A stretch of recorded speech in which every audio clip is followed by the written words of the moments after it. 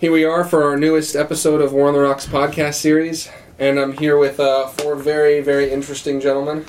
I have Stanley Orman, who is a former Undersecretary of State in the UK government, master of all things nuclear and Cold War. He was there and he did it, and he'll tell you a bit more about that later. We have Bob Zarate, Policy Director at the Foreign Policy Initiative. We have Bill Rosenau, our most loyal guest and participant in these podcasts at the Center for Naval Analyses, where he's a senior analyst, and we have defense analyst Bridge Colby here with us. And we're going to be talking mostly about all things nuclear, but I imagine just like all of our other podcasts, it's going to stem into other topics.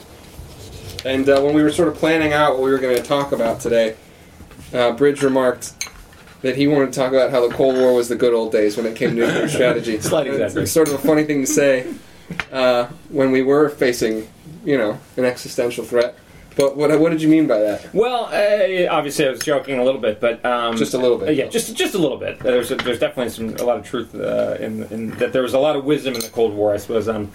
But I think the idea for me for this podcast that I suggested to you was to bring together a group of people who really appreciated the Cold War, have marinated in the Cold War, so to speak. People who appreciate not just the dry text, but the cocktail selection at a Santa Monica cocktail party circa 1957. And I knew that the two men in particular came to mind, Bill Rosenau, who is a Herman Kahn aficionado, an expert on the civil defense program, and many other aspects of the strategic Cold War, and then Bob Zarate, who in some ways has been my Sherpa through the Cold War learning process, and is an expert on Albert Wohlstetter, and also an aficionado of the sort of dialectics of Cold War nuclear strategy. And I just met Mr. Orman, but he sounds like he was actually contributed something as opposed to being merely an observer. He was actually part of the problem. He was part of the yeah. So anyway, I thought we'd just get together, talk nukes, not tac nukes, talk nukes, and reminisce for those of us who weren't there. Quasi reminisce, and for you maybe reminisce for real. Something that you cannot This underestimate. is Stanley. And that is, my accent's so different from the rest of them. And that is, all our leading politicians now, throughout the world, grew up under MAD, Mutual Assured Destruction. And many of them were terrified of losing that mutual assured destruction. And make no mistake about it, when Bush withdrew from the ABM treaty, many of them were terrified. Because they had grown up so believing that MAD was the concept that kept us all safe. I mean, I've always interpreted it that threatening to kill millions of people and destroy cities was okay, but threatening to kill missiles was unacceptable, so we had an ABM treaty. A cynical outlook, but nonetheless, when you think about it, absolutely true. Because they brought in a treaty specifically to preclude destroying the missiles. Yeah. Well, Stanley, why don't you tell us a bit more about what you were up to during the Cold War? You started working for the Crown in the 60s. And yes, when I went to Aldermaston had recently signed the 1958 agreement. Could you tell our listeners what that is? Aldermaston is the atomic weapons research establishment, which is now renamed the Atomic Weapons Establishment. They took out that naughty word research. Because we know everything? That's right. I mean, it's as stupid as can be. But nonetheless, when I was there, it was AWRE, which meant something. There'd been a 1958 agreement signed between America and the UK to exchange nuclear warhead information. And our first warheads were based on US designs. So the US gave us the outline of a design, but we anglicised it. And I came in 1961, joined AWRE as a scientific officer, a materials specialist at that time. And my task was to try and understand why there were so many corrosive reactions going on inside a warhead. Now, if you think about it, there's a lot of very energetic materials inside a warhead. Besides the high explosive, you've got uranium, you've got plutonium, you've got tritium, and all sorts of other materials. And there was a period when some warheads of both designs had to be evacuated, i.e. the air sucked out and replaced with new environment every 2 weeks, because otherwise they were having troubles. And I made my name by understanding what reactions were actually going on and how you could prevent them. And when it was finally accepted that I'd got it right and instituted, it was then revealed that some 75% of the US stockpile would not have functioned as nuclear devices at that time. Wow. But fortunately, we had a lot of them. They instituted my remedies, and the US did as well. Oh yes, yeah. Stanley, can I ask you a question about the Aldermaston at the time? So, what was the esprit de corps like? What was the atmosphere like? Was it a sense of huge national purpose, that we were at the vanguard of defense and protecting the absolutely? So it wasn't beyond just the technical challenges. There was a. Is it fair to say there was a? You felt a pride in being able to work there.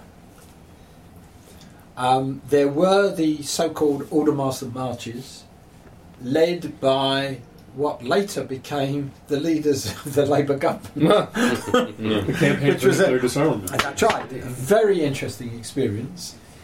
But what I found fascinating, there was an election in 1964, I think it was, and the Labour Party gained the government, and Wilson took over. And there was tremendous consternation of what was going to happen within Aldermaston. Now, they didn't want to take the dramatic decision of closing it all, because once you become Prime Minister and you find that having a nuclear device gives you a seat at every table. So they asked Aldermaston to start helping industry, because we developed lots of techniques which could help. And I got very involved in that. One, because of my corrosion expertise.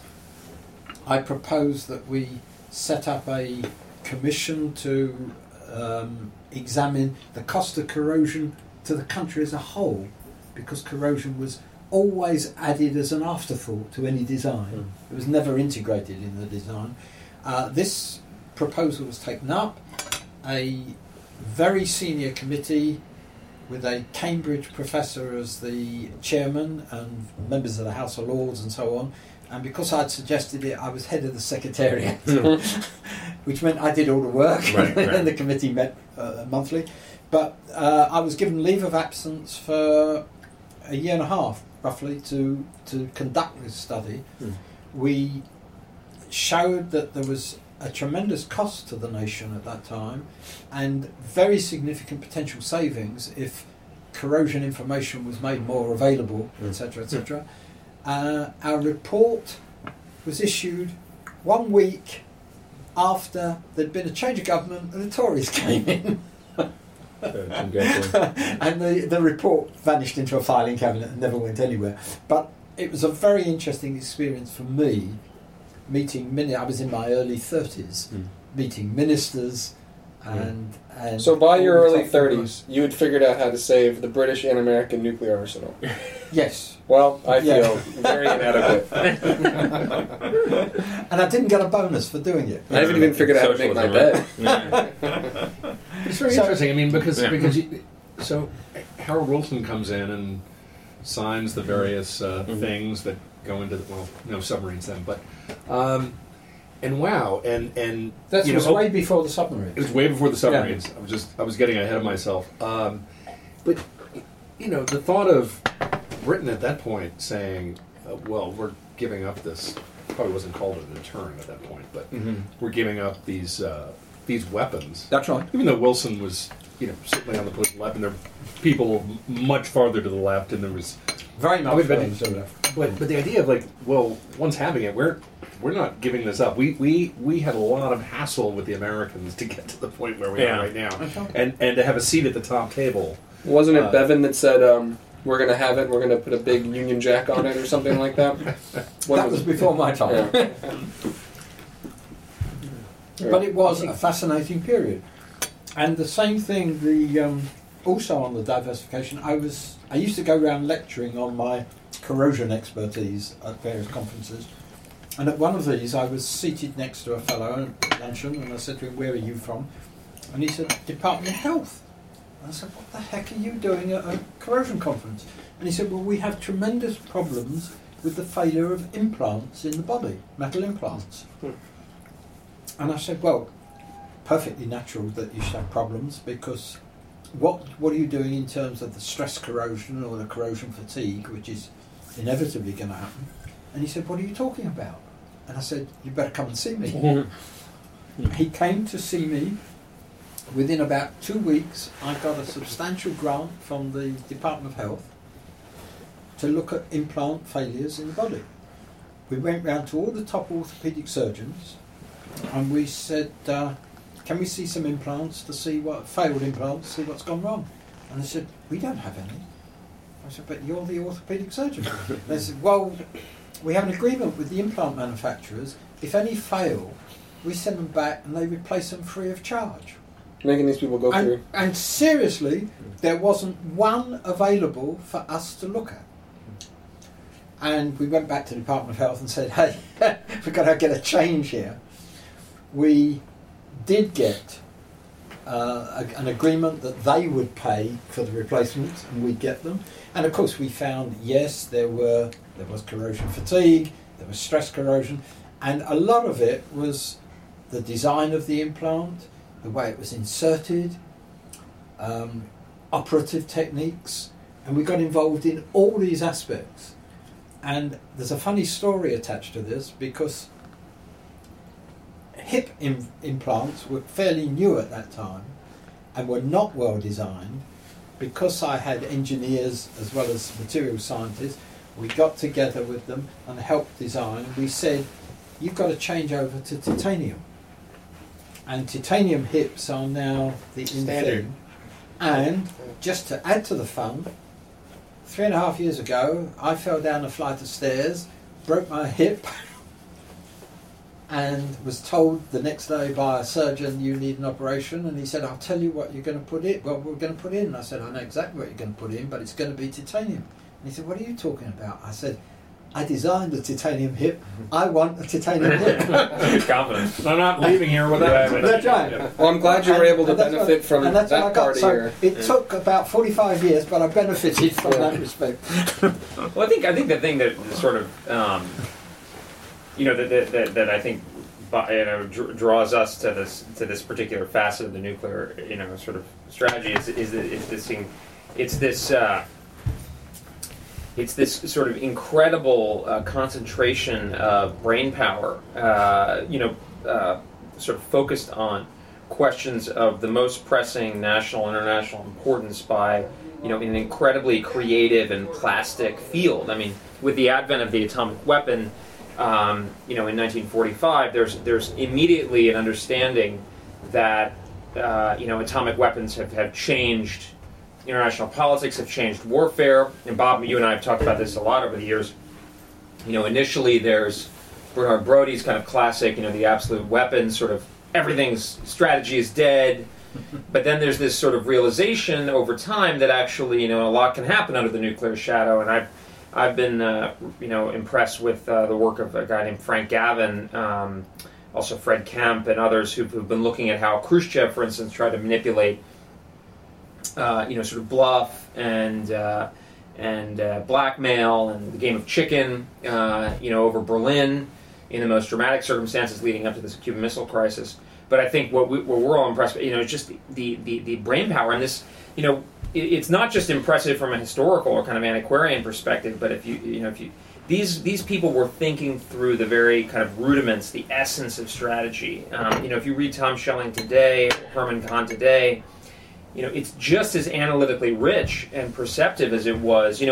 They were facing a more extreme version of problems that we're on the same spectrum today, I think, and people who are a bit younger in their 30s, like Bob and I are, you learn just as much, and I think you can apply it to problems today just as well. And they're really interesting guys too. I mean, a guy like Albert Wohlstetter, his wife was writing.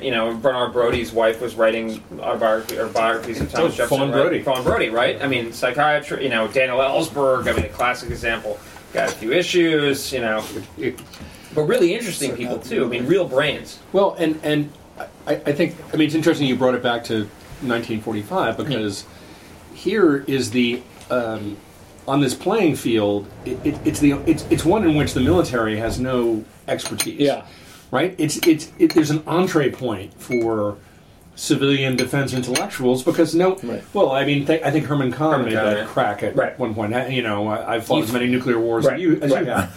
And and I think that was essential because there was no general wars of the brain. The wars of the brain, yeah, exactly. And the generals could argue, the generals and the colonels could argue the tactics and the delivery and a bunch of other things, but straight up in terms of policy, there's no question that the civilians had as much ground to go on, and particularly when we had this pretty impressive cast of characters, right, concentrated around a few institutions. Yeah, really concentrated at the time, right? Sure, but to add to that, the World War II had been a war in which science and engineering played such a profound role. Yeah, right. I guess you guys have probably read that book, The Wizard War, which talks about and this sort of brings us to the Rand Corporation, which I think to this day it's an organization that there have been histories about, but it's something that I hope historians will continue to wrangle with because not every story that needs to be told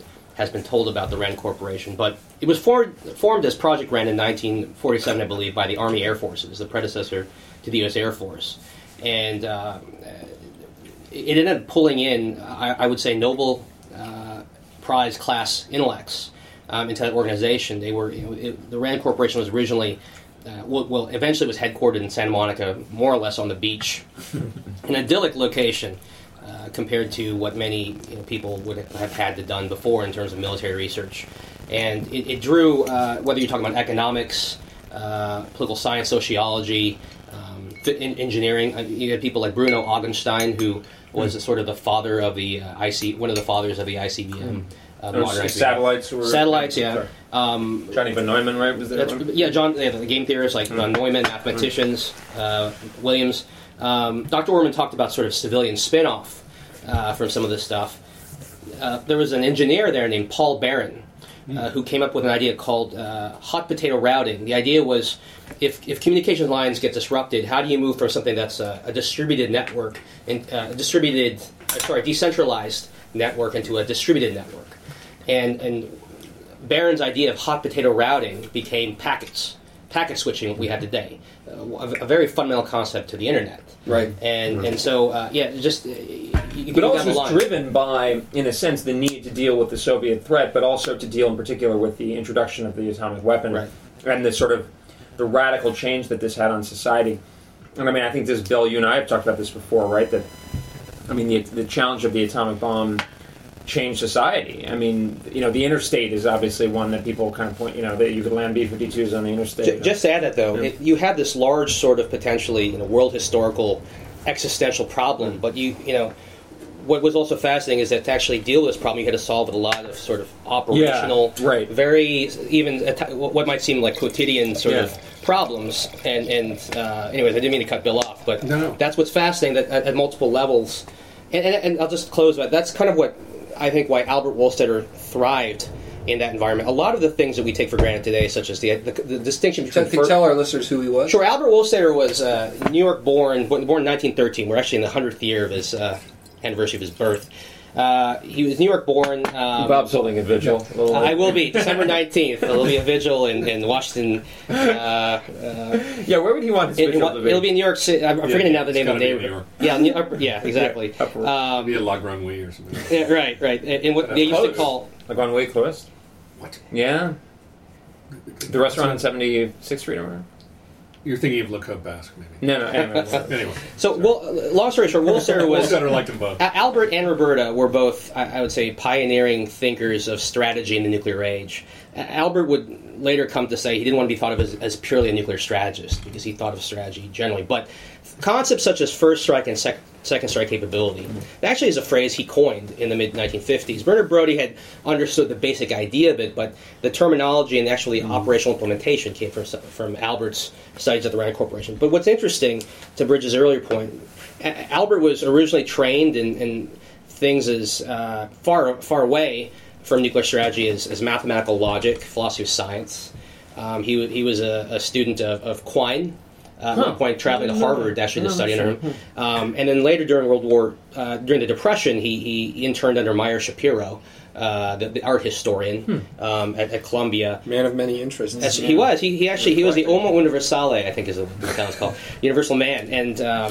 And then Bob's a fan. Let's be honest. I become more critical. Have you written much about him? Or? I actually wrote a book. Oh wow! I probably should have read your bio more closely. To quote Jimmy Stewart in the movie Rope, it was one of those books that big words, small print, no sales. But it was a book about the Woolstetters, and the last sort of interesting anecdote about before Albert entering the realm of nuclear strategies, he worked at a company called the General Panel Corporation. And this was a company after World War II. They were trying to use designs by Conrad Wachsmann and Walter Gropius, two Bauhaus architects, to build what was called the packaged house. And it was supposed to help meet the post-war housing boom. Huh. It was a tremendous disaster because I believe it was Wachsmann in particular who wanted to use hyper-modern means of constructing materials. He actually wanted to use a microwave to heat things. Albert had one of the first microwave hamburgers, and he said it was terrible. But Albert sort of learned how to do a lot of these sort of industrial operational things.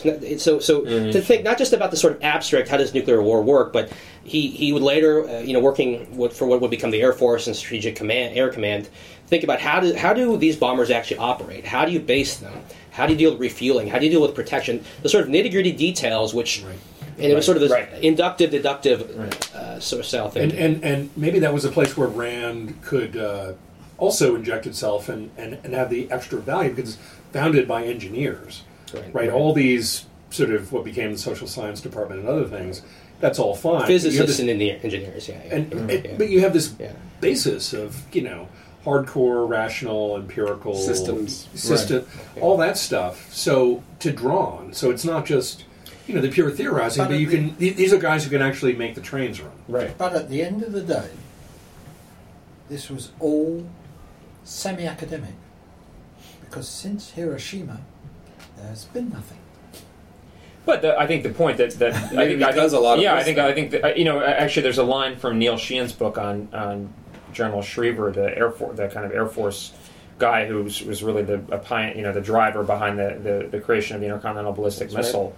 It's a quotation from General Hap Arnold, the commander of the Army Air Forces in World War II, and he says, "I guess the First World War was won by brawn, the Second World War by, I think, industrial might or something, but the Third World War will be won by brains." And there's a similar line that's in that book, Brussels, the Great Cold War, which is that you won. The Soviet says you won not because of your tanks, but because of your think tanks. Now that obviously is flattering ourselves here as a bunch of think tankers looking to. Well, that must be true. It must be true, obviously, but I mean, a lot of people blame the last two wars on think tanks as well. So maybe we shouldn't. Right, exactly, right. So you can do bad job too. But I think the point is just that there was.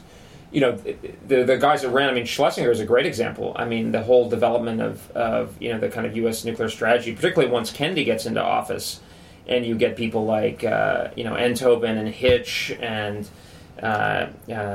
Kaufman, of course. Schlesinger, and it's basically a constant stream, really. And then in Reagan, you've got a Clay and people like that who are RAND veterans. People, now there's a question of how much SAC and the actual nuclear planners really implemented, and that's an interesting story in and of itself. But certainly from Kennedy on, and Kissinger was not a Randy, but he was he was part of this whole nuclear strategy discussion through things like the Council on Foreign Relations, the Rockefeller Brothers Fund. He's one who's saying Right. that he supports. Global Zero. Well, he says it sometimes. Sometimes he says it. He's a. I don't want to say fair weather. Fair weather. He sometimes supports the global zero thing. He sometimes doesn't. And then he writes a thing with Scowcroft Frankly, saying the stability should the be. whole concept is crazy. Yeah. Well, it's something I've never really understood. I do want to actually get back to global zero. Let's talk. Sure. But first, I want to hear why Herman Kahn matters. We've heard about Wohlstetter Why matters. Herman Kahn matters. and we got to get to Schelling at some point because Schelling. everybody Schelling has is their the favorite. guy, I think. Schelling is my guy. in this day and age. I mean, it'd be interesting. Well, and I'll defer to you, Bob. I mean, Wohlstetter. To go and reread Wohlstetter could be interesting. Roberta, her Pearl Harbor book is still, I think is still extremely valuable and useful. They had when I worked on the story on the President's Commission on Intelligence on Iraq. That was, the chairs recommended that we read Roberta's book. It was for soon. So that stands the test of time. Mm-hmm. I mean, Kahn is a kind of a tougher sell. He in some ways he's an outsider to all this because he's physically an outsider. His sister is accused of being a communist, and his sort of academic career got sort of derailed, and he's at Rand, and he made himself really in a fairly short period of time very, very unpopular, mostly with the Air Force, because he's a believer in civil defense, which is something that in this day and age, I suppose after 9/11, we did have a renewed interest in this whole notion. I actually saw an advertisement for a civil defense thing in the gym today. I was shocked. I was like, these people are staying alive, Why don't you give a little summation for our listeners of what this concept was? Well, I mean, the concept, which had this inherent flaw, right? Once hydrogen weapons are invented, is the idea. Well, I mean, it's complicated. I mean, there are a couple of things. I mean, it was really a sort of fallout shelters, right? Well, it was fallout shelters, but it had been a World War II product of civil defense, and that whole concept of kind of population protection had become part of policy.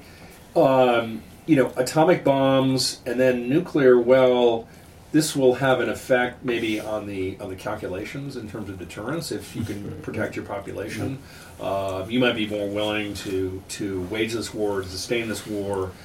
You can presumably absorb more of the incoming. It was known as passive defense. Right. Passive but defense, it was a big thing in the Gaither Committee, and I mean, my mother was growing up in Michigan. It was like hiding under your desk, which would do my parents' house. Yeah. I mean, right. Well, second house, but it was a fallout shelter, which right. my father converted into a wine cellar, which I think was a pretty good reuse of. Absolutely, very apropos for what we're doing. But I mean, it's fascinating about civil defense because Kahn, the Air Force hates it. Because they want to spend money on missiles. Absolutely, it's all offense. Yeah. Defense is worthless. Passive defense is mainly psychological. You're telling the population you can do something. That's why you couldn't. Right. Especially once hydrogen bombs, right? Well, once hydrogen bombs, and so fallout is a pretty minor, and that's how it eventually became sold as protection against fallout. Because you couldn't protect against blast. There's absolutely no way. Yeah. They're dropping the big one. Yeah. Over the city, the blast is going to do what it is. Fallout. Although, can I interject here? This is a sort of I think on point, but I actually visited the place where the U.S. Nevada nuclear test site. Yeah. And one of the things that's interesting is now in the world of the early 1960s, when we were talking multi-megaton weapons in the thousands potentially being used, different story. One of the things is that I actually think in the popular imagination the power of nuclear weapons is sometimes exaggerated. And this is kind of a Wohlstetter type point, which is we think of nuclear weapons as the absolute weapon, but that's not necessarily the case. They can be used in ways that are far less than total. I mean, for instance, Hiroshima is imprinted on our memory, but it's important to remember that Hiroshima was a wooden city and is actually built in a bowl that kind of... but also a much smaller and it's device. It was a smaller device. Smaller device. But and these guys probably know better than I, but even with larger weapons, the potency of, particularly of blast, falls off asymptotically. So actually, you're just you're You don't even need to explain that one for listeners. Explain that word for me because I have no. No, because in the sense that if you go up with blast, with say Hiroshima weapon was a 10 to 15 kiloton weapon, I think. But if you go up with a megaton weapon, it's not whatever 100 times wider in its. It's not a linear exactly a linear thing. Yeah. So actually, if you go through the some of the places where they've done testing, it's not like everything gets vaporized. For instance, Right. Lawrence Livermore released a report on what a 20 kiloton weapon would do in downtown DC, and I live in DuPont Circle, and I would be able to survive the blast. Look, Probably. you may have Interesting. visited the nuclear test Yeah. site. I actually pooped things off. Well, Let's hear about that. that's why. And all the stuff that was done on the nuclear test site were test designs with very low yields, deliberately. But you can estimate what was happening. The really fascinating thing about that nuclear test site is they were heavily instrumented designs which were put down, usually, almost a mile underground. But there was cable coming all the way up. Now, when you detonate that nuclear weapon, you vaporise everything. But the beauty of the design is such that the signal runs up that cable somewhat faster than it vaporises. So you actually get a signal Before it all gets blown up. before it's all gone. Yeah. And it's incredible. And now No, it's amazing. we put down, when I say we, Americans and British, Right. put down in that hole the most advanced and sophisticated monitoring devices that were yet available. And blew them. So, yeah. So, and blew them up. They went. But we also used in there, drilled into the mountainside, we did tests to see precisely what would happen on the two aspects of a missile. One is the blast effect, the other is the instantaneous ones, which are the gamma and X-rays that come off. And it was an amazing design because you drilled into the mountainside and then you had giant doors which would close, and they were closing as the weapon was detonated, such that your X-rays and your gamma rays came through, but they closed in time to cut off the blast. That's remarkable. Mm. Must have been big Oh, wow. doors. Enormous. So that... But that shows itself that actually things could a set of doors could actually. Well, That's right. You could, but I mean they were limited. But I mean, I obviously, think- otherwise. But the whole point is, this was to understand what happened when a nuclear burst came through in a vacuum Right. in space, and what did that do to something in space, and why was that done? Because the Soviet nuclear defences relied on nuclear weapons Right. to try and Well, ours did too for a while until And, McNamara you- shut you it down. Sentinel and safeguard system. yours lasted for about Couple 2 years. years. Yeah, That's yeah, right, right. maximum. That's right. But the Soviets have still got them. Yep. And the really interesting thing is that what they do is provide blackout and redout for all their own sensors. Yeah. So they black them out, and that's why. I don't the think Americans took that system our very- officers don't seem too concerned about penetrating those weapons, but maybe they're. But because you had a significant number for the UK, that represented death, and that's why we introduced something called Cheveline, which was a very heavily penetrated, and I was the chief engineer for the development of that. Tell us about that. Oh yeah.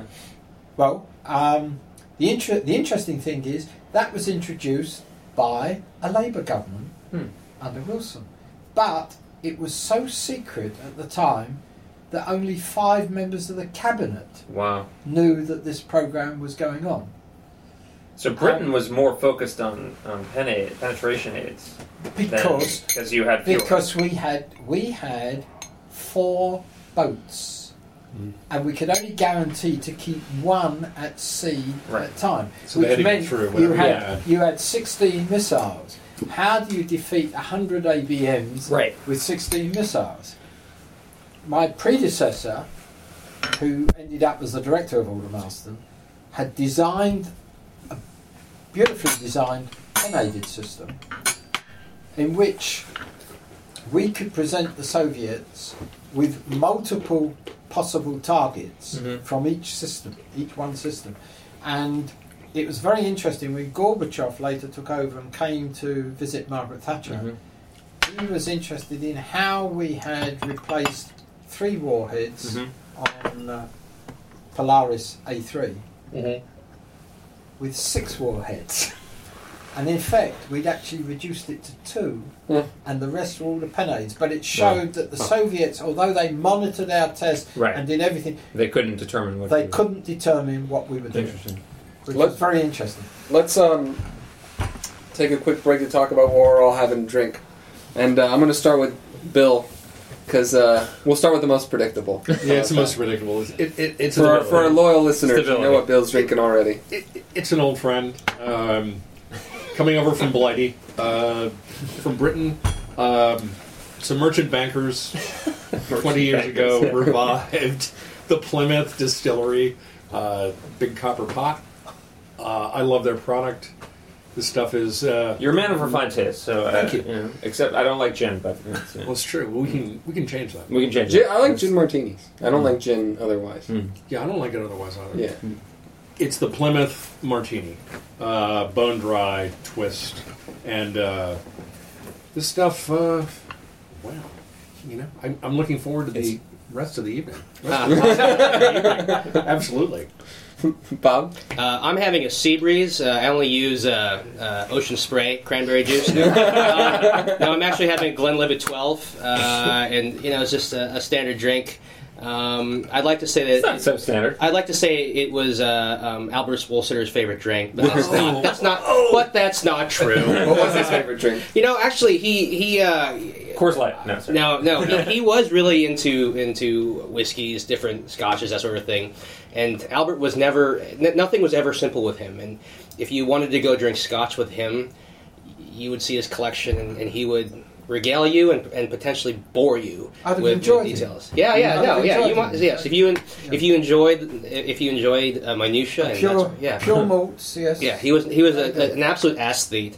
His brother, who Sensible fellow. he was. His brother, who, just on a quick side note, his brother, Charles Wohlstetter, after whom the Wohlstetter Center at AEI, that auditorium is named. It's not named after Albert. interesting. Charles Wohlstetter founded Continental Telephone, which later became MCI. Wow, really? Which is now today, I believe, Verizon. Is that correct? Yeah. I don't know. So one of Did the they get things, along? one of the things, oh yeah, they did. There was brotherly rivalry, but one of the interesting things that Charles did was he bought a winery in France, and they tried to actually have a Wohlstetter. It was called something like Wohlstetter Domain. I can't remember the name, but apparently it was not good wine, and they ended up Charles ended up selling it. But So Wolstetter's favorite- Don't mix wine and scotch. Grape and grain. Yeah. Actually, Yeah. I think that's okay. If you start with one, you end with the other. Right. Just don't start with tequila. That was what Christopher Hitchens used to do. Yeah. But so Wolstetter's favorite drink was not his own wine, is what you're trying to say. It's certainly not his brother's wine. Not his brother's Not his wine. brother's wine. Yeah. Because he had some. I mean, Bolstetter was known for his very. What's the word? Lucullen? I don't know. His extravagant taste. Yes. Refined taste, but he couldn't have done that on his His rand salad. His rococo. Presumably, his brother. I've never been able to nail that down, but I think it stands Those are the to kind of reason. things that are supposed to Income be tax obscured. evasion, yeah? Yeah. I'm not that I'm accusing them. Yeah. Bridge, what are you drinking? I'm having a glass of Bordeaux from Medoc, so not quite as potent as my predecessors, but I'm a fan. So That's good. I'm having Lagavulin 16, which is bottle in my office, most important thing in my office currently. And Stanley? I asked for a Sam Adams, and he didn't have a Sam Adams, so I got a Flying Dog, I'm told. Yeah. So, Which is a local brew, so it's local good. brew. So it's fine. It's fine. It's fun. I've got to say the Jefferson Hotel. They make a Fantastic. mean martini. Yeah. Before our podcast started, the waiter said. So I asked him. I said, "Can you stir it rather than shake it?" I mean, we don't like that sound, but for the true hardcore martini types, the shaking, it's too much dilution. And Well, there's a great... but he said, "Oh no, with Plymouth we always stir," which I thought was there's a great nice line in... test. Sounds like nice, our marker distinction. there's a great West Wing episode. Wait, Is that sorry? Those two words went together. Sorry. No, it's a great West Wing episode where President Bartlett is making fun of James Bond for ordering shaken not stirred because he's basically ordering a watered down martini, and he explains the special spoon that's used to stir. Martin He's Sheen ordering is a watered down martini and being snooty about it, is what he says. Martin Sheen's like a broken clock. Exactly. He's right. He's right. Twice a day. Oh, Twice a day. the guy is going to be right, and he is right about that. Absolutely. It's a great show. Whatever politics, I think you can enjoy the show. Yeah, I'm more into, I got to say, Veep. I'm more into Veep. My dad loves that. I've never been able to get into it. Wow. It's darker. It's harsher. It's less uplifting. It's all about West that. Wing is too Clintonian. It has all the sort of, I don't know, even the Unbridled liberal optimism. Yeah, exactly. Even the sort of optimism is sort of annoying small ball, and They lost me when they trite. invaded Kazakhstan. Yeah. That was the. Yeah, to like prove a point. There's a lot of Oh, they jumped the shark? small time Yeah. posturing. How would you describe it? What West Wing? Yeah. West Wing, is sort of the liberal's dream of That's right. a president who somehow balances some level of muscular Right. sort of values-based hawkism, but at the same time has this velvet glove and somehow also was like this genius. I mean, he was a Nobel economist. Yeah, Nobel economist, right. It's all, president, Well, all fiction involves a willing suspension of disbelief. I think. Right. But there's way too much sensitivity being exhibited all across the board in that show. Whereas Veep is straight up... Cynicism? I would say cynicism or perhaps realism about politics and how politics is Right. conducted, and maybe will stand the test of time. But I'll And tell you, maybe no- trans-border. It's none part of our these, soft power. None We of can these export them to Veep. programs approach Yes Prime Minister. That's right. Yes, Mr. I've seen the ever show. Yes. Yeah. If you ever saw it, because they were all based on real events. I mean, they were as humorous as they possibly could be. But I used to watch them, and I turned to my wife and I said, "That is not fiction. I had that experience last week." I mean, but quite seriously. And they admitted afterwards that almost every episode was based on a real situation. So what I'd like to do now is I want to talk about some shelling, and then I want to end with a brief discussion on how we do or do not think about nuclear deterrent, nuclear modernization now. So I know Rich has got a bit of a hard on for shelling. So let's, So I actually got to introduce that is Shelley. true. That is true. I'm among my debts to Bob. Did you really? Is my that's very cool. Well, I think in a way you can think. I mean, So you gave him the first shelling book. What'd you get? No, I introduced him to Tom Schelling.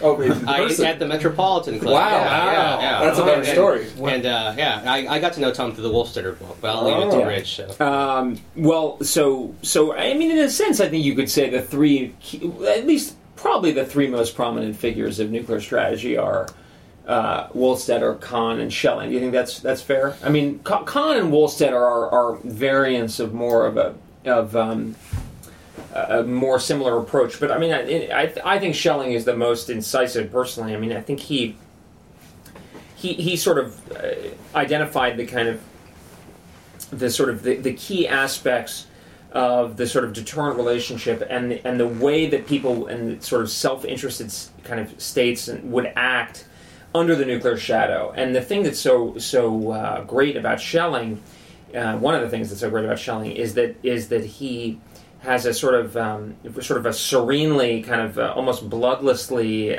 sort of honest and kind of accurate conception of thinking about how people will bargain, in a sense, under these conditions of threat. And what's interesting is, we talked about the different backgrounds of the various guys. Schelling came out of a kind of a labor economics background. He was an economist.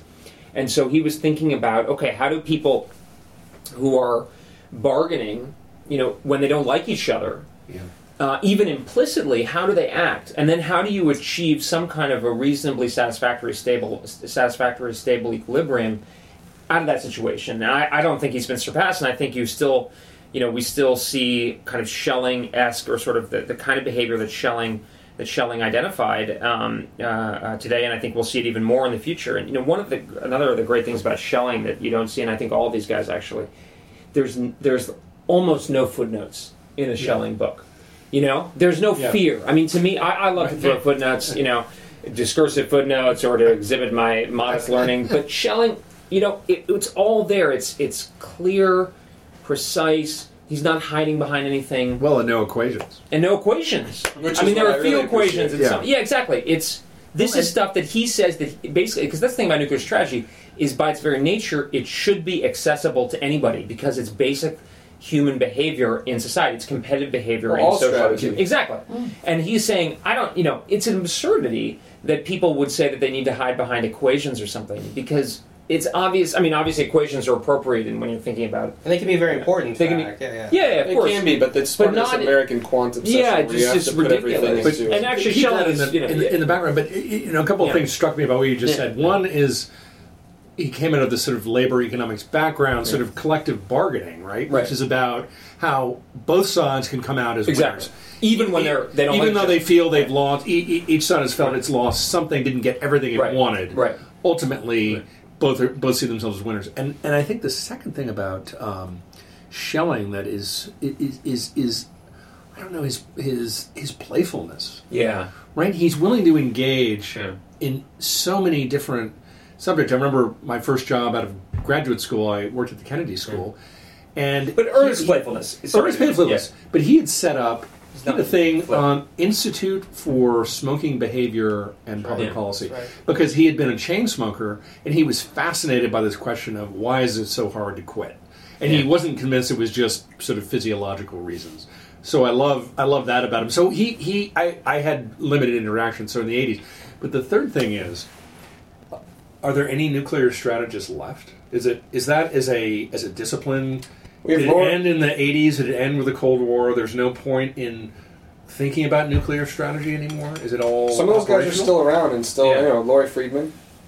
He was more of a historian, But he wrote a book on deterrence. He's written on nuclear deterrence. But I don't think it's path-breaking. But is it as a discipline? Is nuclear strategy still worth pursuing, or all the fundamental questions basically been answered and now it's all operational? I'd expand the question, and maybe Dr. Orman could add to this. But the problem is that just not just nuclear strategists, which could come from diverse backgrounds ranging from physics, economics, business, etc., but also nuclear scientists who work in that field. I was when I was over at the National Nuclear Test. Well, what's it called now today? National Security Test Site. But I spent time with Stephen Younger, right? That's his name. Who runs it or used to run it, and he was talking about how computer simulations can only tell you so much. Absolutely. When you're constructing a device, there's something about the way the glue sets, for example, which you cannot teach someone. You actually have to show. They have to feel it. They have to know how to do it. And so this is maybe preemptively pivoting to the modernization thing. You are touching on a subject which is very close to my heart. But exactly, so I'm teeing it up. This is called in the U.S. a softball. But but these are issues where there's a technical expertise that computers cannot count for, simulate, these sort of things, the actual design of the devices. And it seems you're someone who's very much steeped in the actual design, the tactile. So please, I'd be curious to know your views about this sort of what seems to be a dying breed of specialists. You've touched on something which is very close to me. Because first of all the theorists were working during a bipolar world. And it was important then to try and avoid hostilities. No question about it. The more proliferation you get, the more uncertainty you introduce. Now, we as a nation have gone along with the Test Ban Treaty. We have allowed our capabilities and our expertise to decay to an extent that I believe if the government now said they wanted a modernised design, it would take 10 years before they could start to get towards it. Because all those that designed... You mean the US government? US government. Okay. No, I'm not talking about the UK. Okay, just wanted to clarify. Yes. I'm speaking as an American now. I'm speaking as an American now. Yeah. Despite the accent.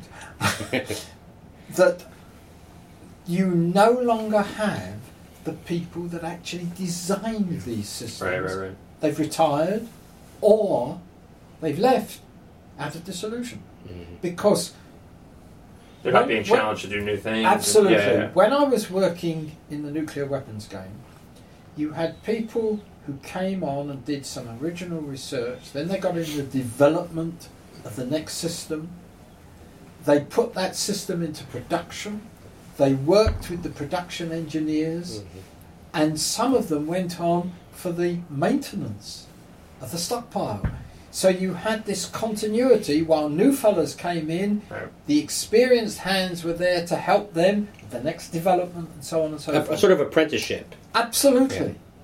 And you're so right when you say now you've got people running these computer programs who do not understand the design.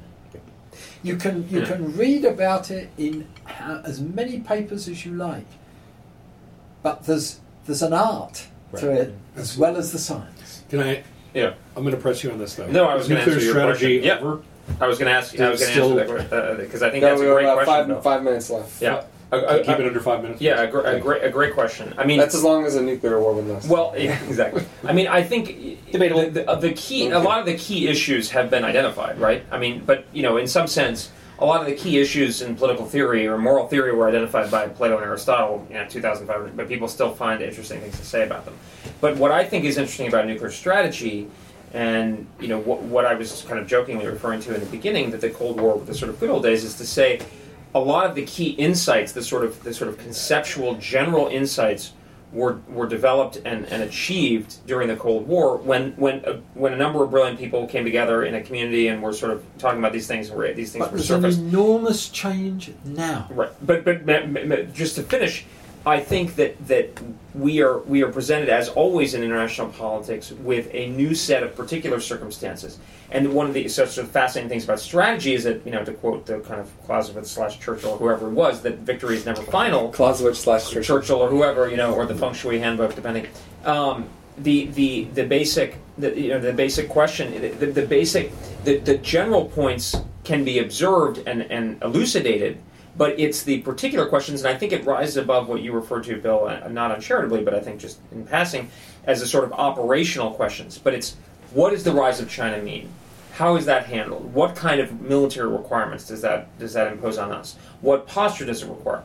If Iran gets a nuclear weapon, what does that entail? And those are questions that a Schelling or a Kahn or a Woolsetter can kind of set the boundaries, the parameters for how you think about it. But it's always new because human beings and strategy is adapting. I think that's just to interject for a second there. It's an important point. Is we're not just talking about some sort of game theory, watered down or otherwise. Is we're talking about countries that make decisions on what they're going to do militarily very different than the Soviet Union did, very different than we did. We still don't really understand why China declared an air defense identification zone the other week. So how are we going to understand when and where they would deploy nuclear weapons? But the other major changes, the others that were dealing with strategy and concepts were all dealing with nuclear offense. Since Reagan introduced defense, it's another factor which really hasn't been taken into account by so many of the strategists. Because nuclear defense, or ABM defense, is really an adjunct to nuclear deterrence. And it's something that isn't taken into account these days sufficiently. Bob just scooched forward on the edge of his seat. He's got something. Very excited. I'd agree with Dr. Orman says about the relation between nuclear offense and nuclear defense. Reagan also was part of a larger process of putting forward what was called in the 70s near zero miss capabilities, but basically precision. Correct. And precision has also really changed the game and complicated. In some ways, before precision, life was actually a lot simpler because it made the idea of a conventional war even less likely. But now with precision, I mean, it was just in Japan. The Japanese are deeply worried about China's growing accurate arsenal of ballistic and cruise missiles. Of course. And they are completely vulnerable. So, by the way, largely our military forces, the 7th Fleet, the Yokosuka, Futenma, and Okinawa, all these, very vulnerable.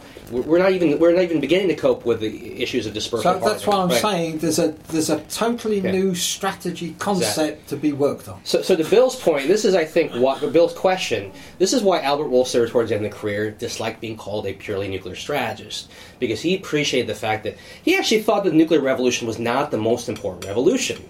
he came to think of it, and I went to Stanford, the Hoover Institution, his archives. His argument was the biggest revolution actually was the information precision revolution, because it actually made wars fightable again.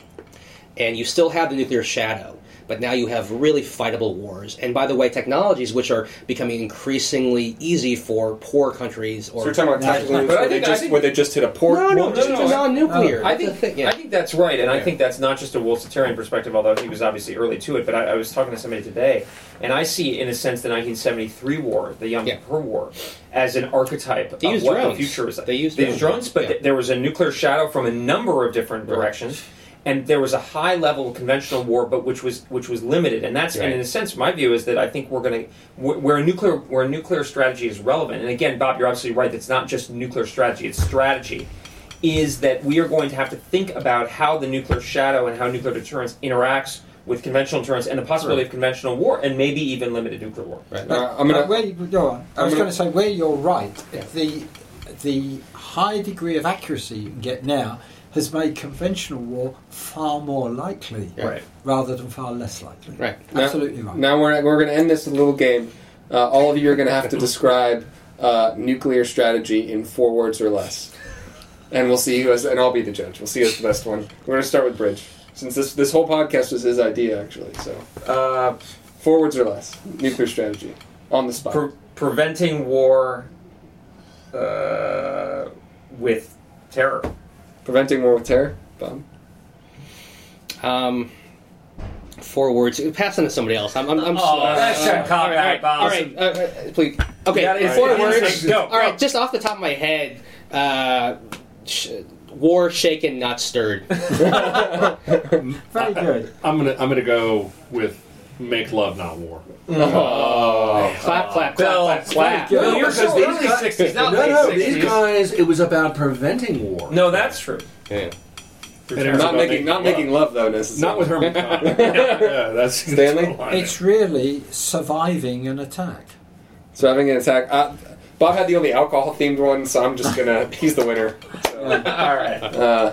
Can I say one thing in closing, which is that, as Bob mentioned, that he and I have spent a little bit of time with Tom Schilling, and he actually said that at Rand they would have lunch out in the courtyard, and the guy he really enjoyed talking to was Kahn, and you can just imagine like the kind of conversations that it was reminiscing. Yeah. So you got to read the Worlds of Herman. The Worlds of Herman Kahn. Maybe that's Bill's Bible. One of their next reviews for War on the Rocks. Maybe we can append to this podcast a bibliography of things that we all think people should read. Sure, I think that'd be a great idea. And can we footnote ourselves? Yeah. Well, of course. That's because we do need to footnote ourselves. But we're gonna close this one out. I think clearly, what if we've learned anything about nuclear strategy, is that we need another podcast to discuss nuclear strategy, because there's a lot to talk about in terms of modern issues, modernization, global zero that we didn't get to. So thanks, guys, for doing this, and this was a lot of fun. Thanks Thank a lot. you. And thank you to the Jefferson Hotel, which is always a great host. For those of you... That's right. Now, well, that's all right. Sorry, I didn't think we do need to plug Stanley's book, actually. All right, yeah. What I was going to say was, I met Ryan because I've just had published Congratulations. An Uncivil Civil Servant, which is available on Amazon. And on the front, you'll see there's a cover, there's a stamp which says bullshit. Yeah. And I honestly used this throughout my career in the MOD, that when I got these articles and position papers, which I thought really were beyond any cleaning up, I would stamp it bullshit and send it back to the originator, and it's amazing how many of these were withdrawn forthwith. I think that might be a reflection of English culture versus American. But you got An Uncivil Civil Servant by Stanley Orman, O-R-M-A-N.